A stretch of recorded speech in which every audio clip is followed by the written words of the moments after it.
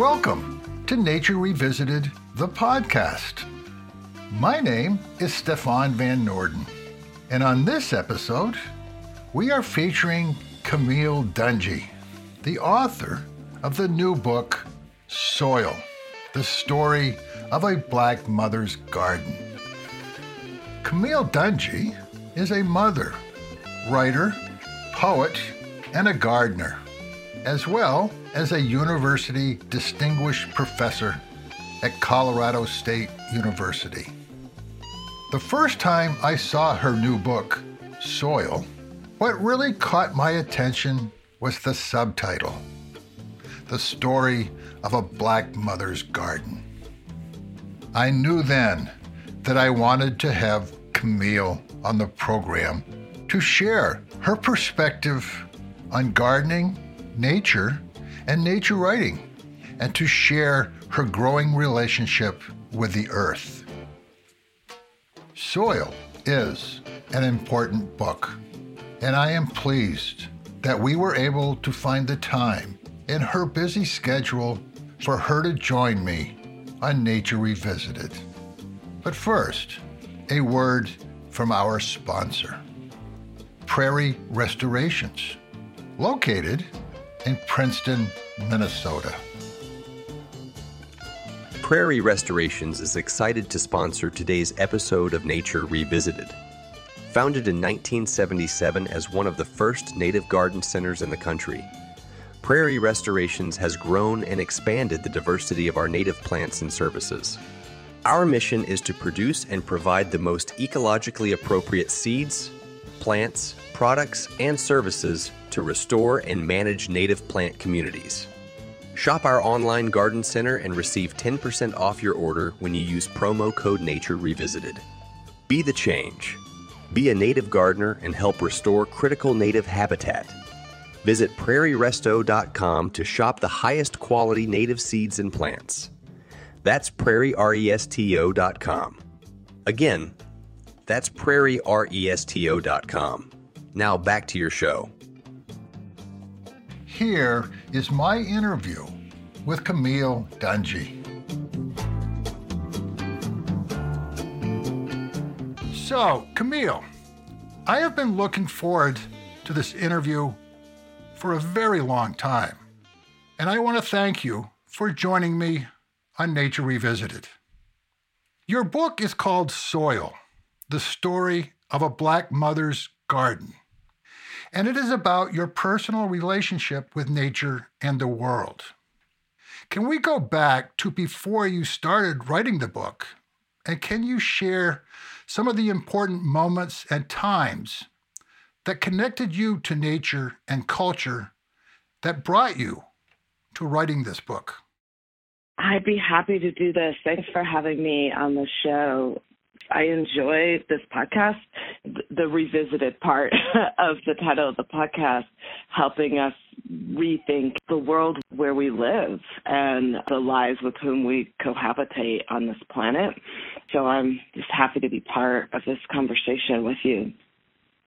I think there are probably a few what we might call signal moments or experiences that helped to shape my perception and my sense that I needed to record that perception in the form of a narrative, as I've done in Soil. I grew up in Southern California in a planned community, so that if I went out the front door, I was very much in a terraced planned community with a lot of asphalt and concrete and codes about how a home could look and quite honestly, how the people who lived in the homes were expected to look as well. And then my backyard ran directly into an undeveloped hillside. And so from my backyard, I could go right into this native, natural wild landscape, which is a western wild landscape, not very many trees, desert live oak here and there, but just mostly chaparral. And so I could just see all around me this difference between the human-built community and this other reality that are both equally important and equally real. And so I never had this sense that I had to leave my home to go into some pristine landscape to be in communion with what we would consider wild creatures or undomesticated landscape. It was just always part of what I called home. And I think I've always believed that to be true. That has been the base ethic of my life and my writing life.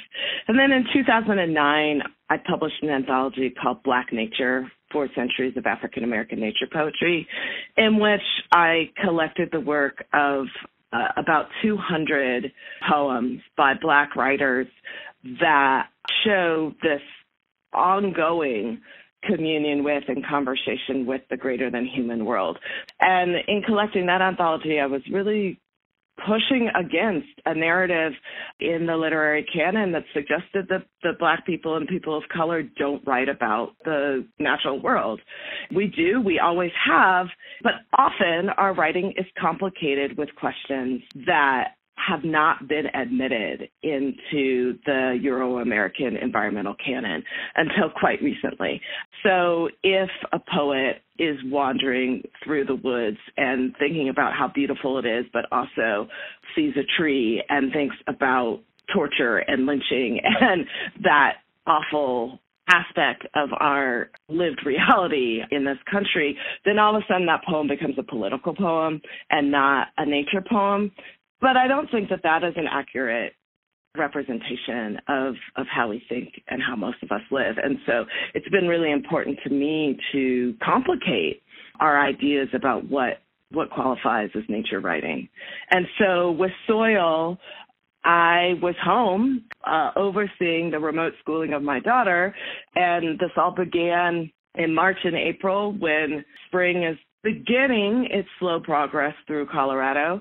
I was also thinking about the garden, and it became really clear that I wanted/needed to write a book that resisted the idea that if I wanted to write about the wild world, we would have to do a lot of camping and go hiking and be gone from home all the time.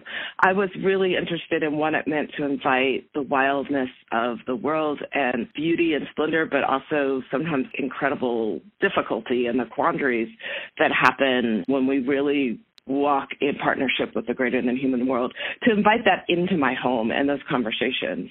And so what happened inside my house spilled outside, and what happened outside spilled inside my house, and that just shows up on the page in this book.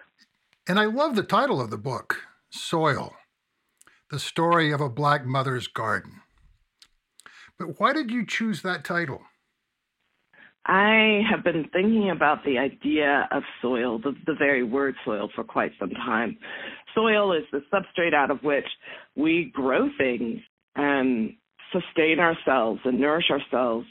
It's also a word that we use for being dirty and contaminated and ruined, in some ways damaged. So this word itself seems to show both sides that I'm thinking about in this book, that we can have from the same matter and the same material, we can have something that gives us life and possibility and future, and also something that reveals damage and destruction and grief and loss and all of those things. So reading your book, I was acutely aware of how much of my perception of nature has been filtered through a white male narrative. Who are some of the people that have influenced the way you look at the natural world? You know, often when we talk about influences, we're talking about positive influences when a question like that is described, and we're talking about, you know, who are our heroes who we can praise unreservedly. I don't know that that's always entirely useful. I think in my years as a student, which perhaps as a writer, my active years as a student last longer than some other people's, oftentimes the teachers who provided the most useful lessons They were not positive lessons, and they weren't even intended so. They were often intended as ways to stop me from doing something a particular way. So I end up hearing what the person was saying and thinking how to accommodate the input that was meant to say, just don't do that, and figure out what it is I need to do differently so that that quelling instinct is rendered unnecessary. From that, I think I could look at models like Thoreau, like John Muir, who there is no question made very key shifts in American ideation about how we talk about and think about and interact with the greater than human world, many of which were really necessary, crucial shifts to keep us from the brink of destruction on which our culture has always seemed to be teetering over. And yet, so often those men did the bulk of their work in a kind of solitude. It's often a fabricated solitude. It's often like not actually true solitude, but it's a sort of show of solitude that is impossible for me at the stage where I am in life right now. I have a young child. I cannot just go into a cabin by myself for a year. There are 3 people in my household. I need to make space for those 3 people and the other people around me. And so reading work like that makes me think this concept of connection that requires solitude, how can I tweak that and attain my own kinds of connections without requiring that those I care about disappear from my life? So those are some of the thinkers who I still find myself thinking alongside, even if I don't trust some of their methods and messages. And then there are writers who I think are thinking about this kind of communion in ways that are really, really exciting to me. One writer who I think of is the writer Linda Hogan, who also lives here in Colorado and has some beautiful, beautiful books about living in true connection with the greater than human world. And more recently, writers like Amy Nisukumatadl and Pam Houston and Ross Gay are doing some of this work in ways that I find also very exciting. So what effect does slavery and racism have on your relationship with nature and your garden? Goodness, that's a huge question. It's a huge question because I think the answer essentially is it has every effect, and not just my garden.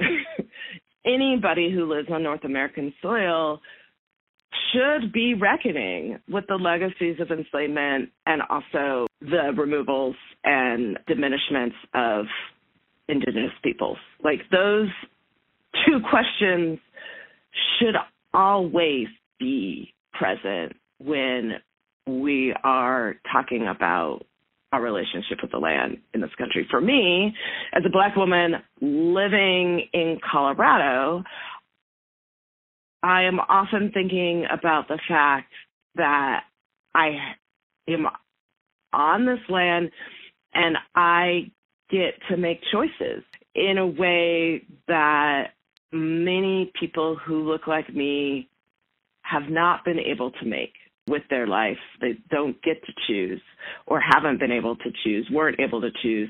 So it's a blessing. It's an honor to me to be able to do that. And I don't take that honor lightly. I think I want to be as sustaining and as nourishing and create beauty in the ways that I do it, but I want to enjoy and appreciate the fact that I get to do that. A lot of us place a lot of importance on story when it comes to our lives. Why is story so important when it comes to our relationship to nature? Human beings tell stories. Maybe it's a little bit odd to think of story as a technology, but it is a tool that people have used to explain who they are and where they are and why. Well, since we have had ideas about who we are as humans, sometimes those are orally transmitted, and sometimes we have writing, or now we have social media, visual arts. All of these are ways of telling stories. I want the stories I participate in creating and putting forward to be making a positive difference. We're all participating in some kind of storytelling one way or another. Some of us, and now I'm going to switch back to the personal pronoun, I want to be participating in that in as positive a manner as possible, which does not, by the way, mean not addressing and focusing on the negative or the violent or the brutal or the ignorant aspects of the culture of which I'm a part. Storytelling helps me make meaning and helps me build the future I want to see. So why do you think it is important that we learn the whole story when it comes to people who really have shaped and defined our perspective or our collective perspective of nature? People like John Muir. Yeah, I mean, this is it's so interesting, and it's so present right now in the national conversation, where books are being banned and censorship, because so many of these books that are objectionable to those who choose to ban them tell parts of our stories that are not flattering. I don't see a way in which having a heterogeneous, singular depiction of who we are as a nation that leaves out the flawed aspects of our reality, I don't see how that strengthens us. Let me return to that word soil that I'm so interested in. Yes, soil is this matter out of which we grow things. Unless we allow into our soil decay and rot and worms and et cetera, that soil it's not enriching. It's not healthy. Healthy soil has an incredibly diverse representation of life inside it. And in that incredibly diverse representation of life, there has to be some evidence of decay.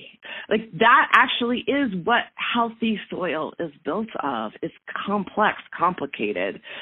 There are ways that you can, for a while, grow things with infertile soil, but those ways require a lot of chemicals and even more destruction.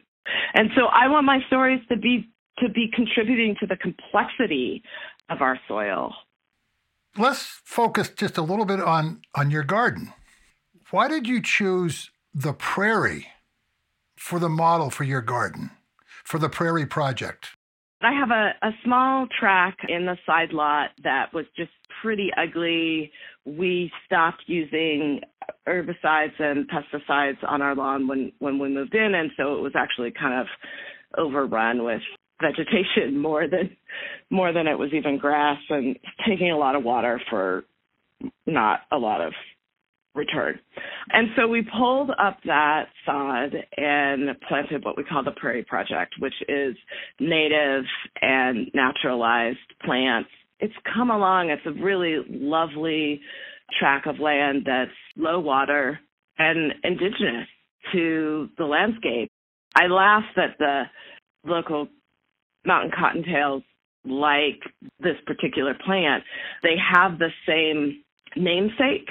They were both named by early 19th century naturalists who hiked around this region and named a lot of the plants and animals. And so I joke that my cottontail buddies see this plant are like, our grandfathers told us about this plant and they said it was delicious. Let me try it. It's just like the talk of the town. That's actually something of my desire. I wanted to welcome pollinators and birds and plants that are from this place. I wanted to welcome them back to this place and see what happened and what came as a result. It's delightful almost year-round now for me to look out the window on that same plot and see the life that it welcomes. This part of the country, grassland prairie, is one of the ecosystems that's natural to it. And so that seemed to me to be, in some ways, the easiest. It's pretty low maintenance, actually, once it gets in, but also the most robust kind of landscape that I could put in. One of the things I really liked about your book is how you brought your family, your daughter, your husband, and the fact that you are a mother into your relationship with your garden. That is something that's not often done in nature writing. Why was that so important to you, and why is it important to the reader? I find it remarkable that it is not often done in nature writing, and confounding. So, one answer to this question is my whole writing career, I've written what I've seen and have chosen not to contort myself into a kind of way of speaking that is what everybody else seems to be doing. This might go back a little bit to that childhood of which I spoke earlier in the podcast, where I lived in a planned community where every house was supposed to look the same. But the people in my house did not look the same as the people around me. We were a Black family in a predominantly white community. Since I was a kid, there was no pretending. I couldn't pretend to be just like everybody around me in that way. Why would I pretend to be just like everybody around me in my writing?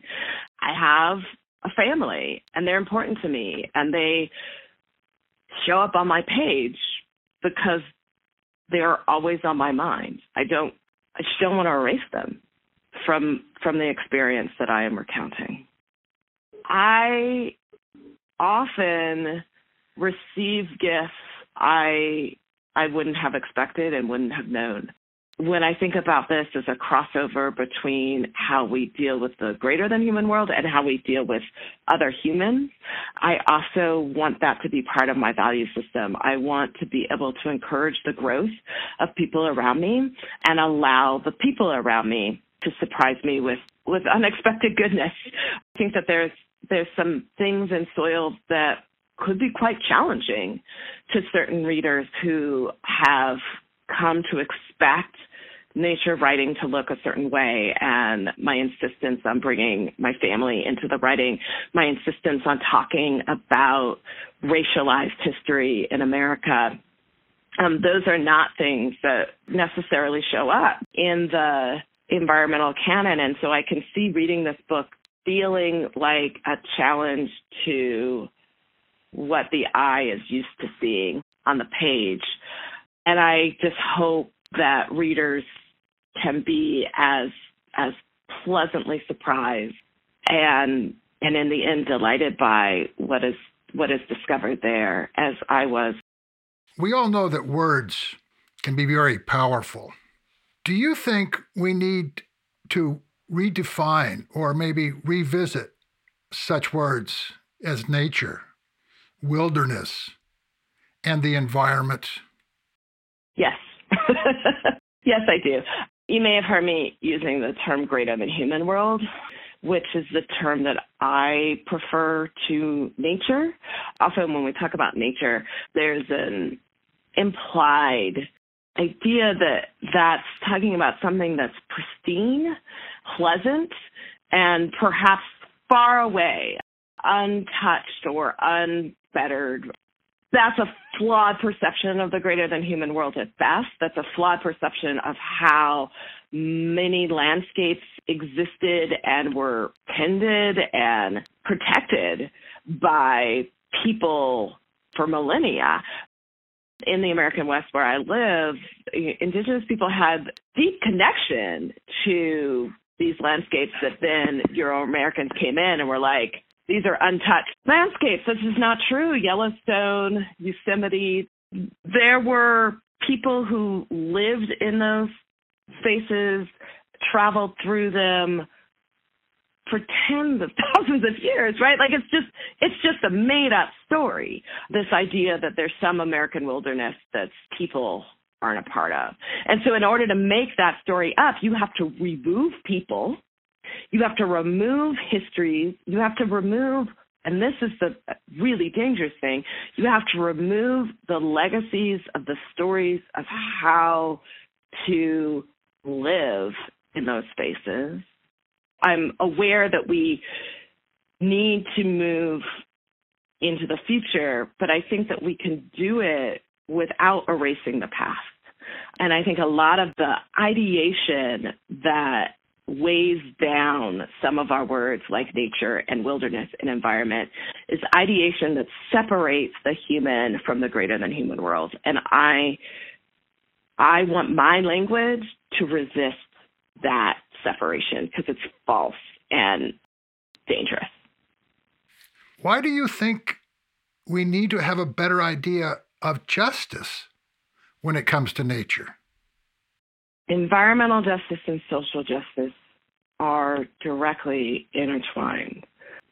In a contemporary sense, when we think about who lives in the most highly polluted environments, who is put at the mercy of the worst contaminants and other kinds of high-risk environmental practices, that is most frequently people of color and people of lower economic means. And so the way that we treat the land is directly correlated with the value placed on the people who live on or near the land. That's one of the ways that I see that environmental justice and social justice are just directly connected and inextricably so. And then we just have American history.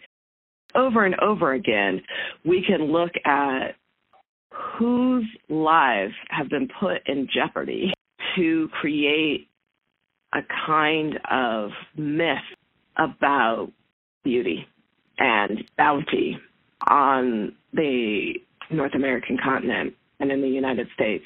Those historical reflections always overlay race and economic privilege and gender with ideas about power and access and control. Why are gardens so important, particularly a Black mother's garden? In some ways, I would just say, like, for me, the Black mother's garden is important because it's mine, and that's the truth I can speak, and that's the only truth I can speak.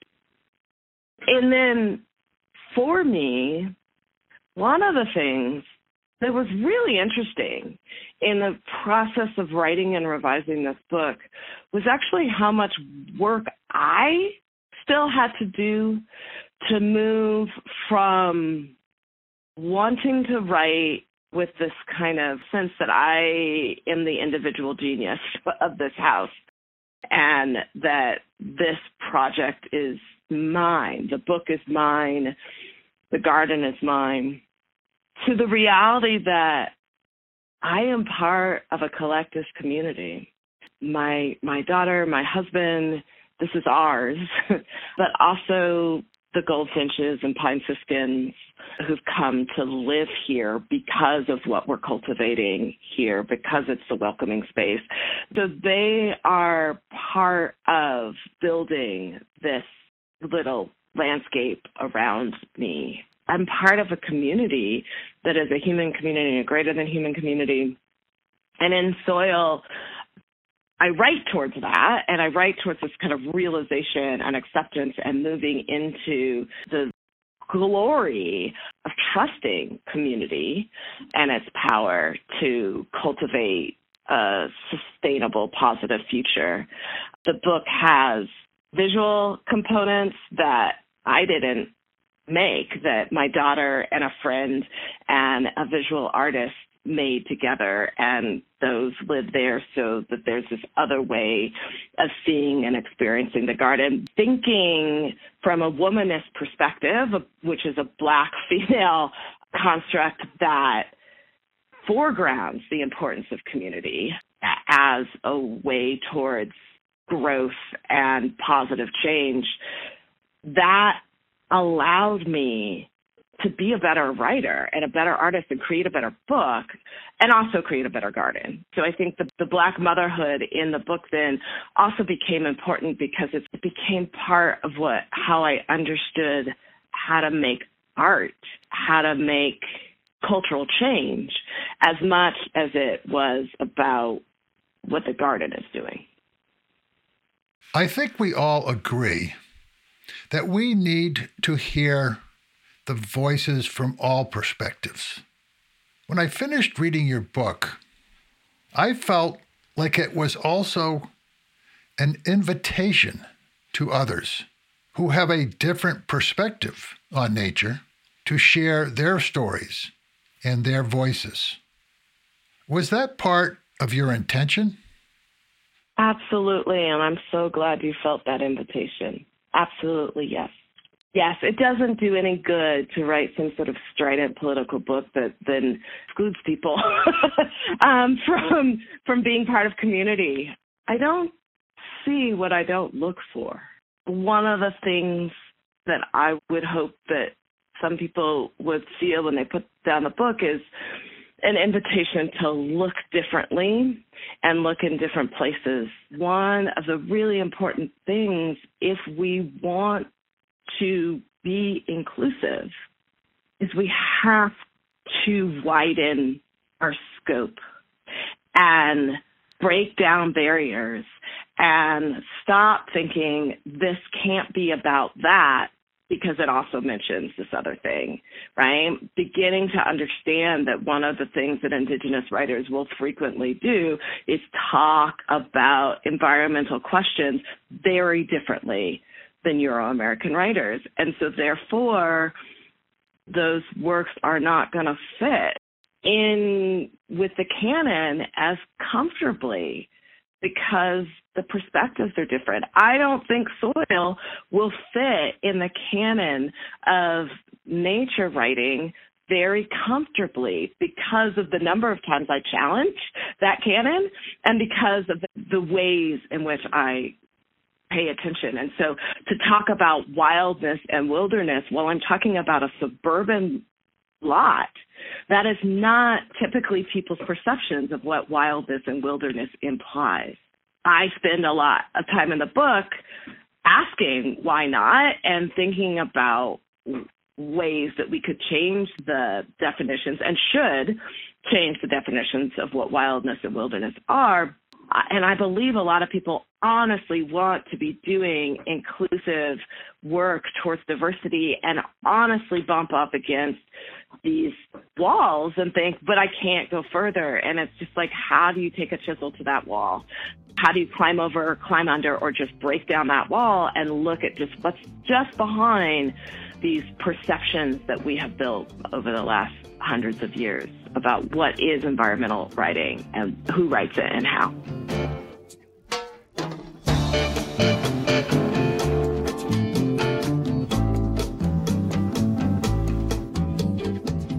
I hope you enjoyed my conversation with Camille Dungy and that you get a chance to read her wonderful book, Soil, the story of a black mother's garden. Nature Revisited would like to thank Prairie Restorations for sponsoring this episode of the podcast, and that you visit them for all your restoration needs. I hope you will share Nature Revisited with friends, family, and colleagues, and follow us on Facebook, Instagram, YouTube, and our website, NordenProductions.com. That's Norden, Noorden Productions.com. The music for this episode is Santana, Black Magic Woman. Nature Revisited is produced by Stefan Van Norden and Charles Gagan. And I hope you will join us for the next edition of Nature Revisited. And in the meantime, remember, we are nature.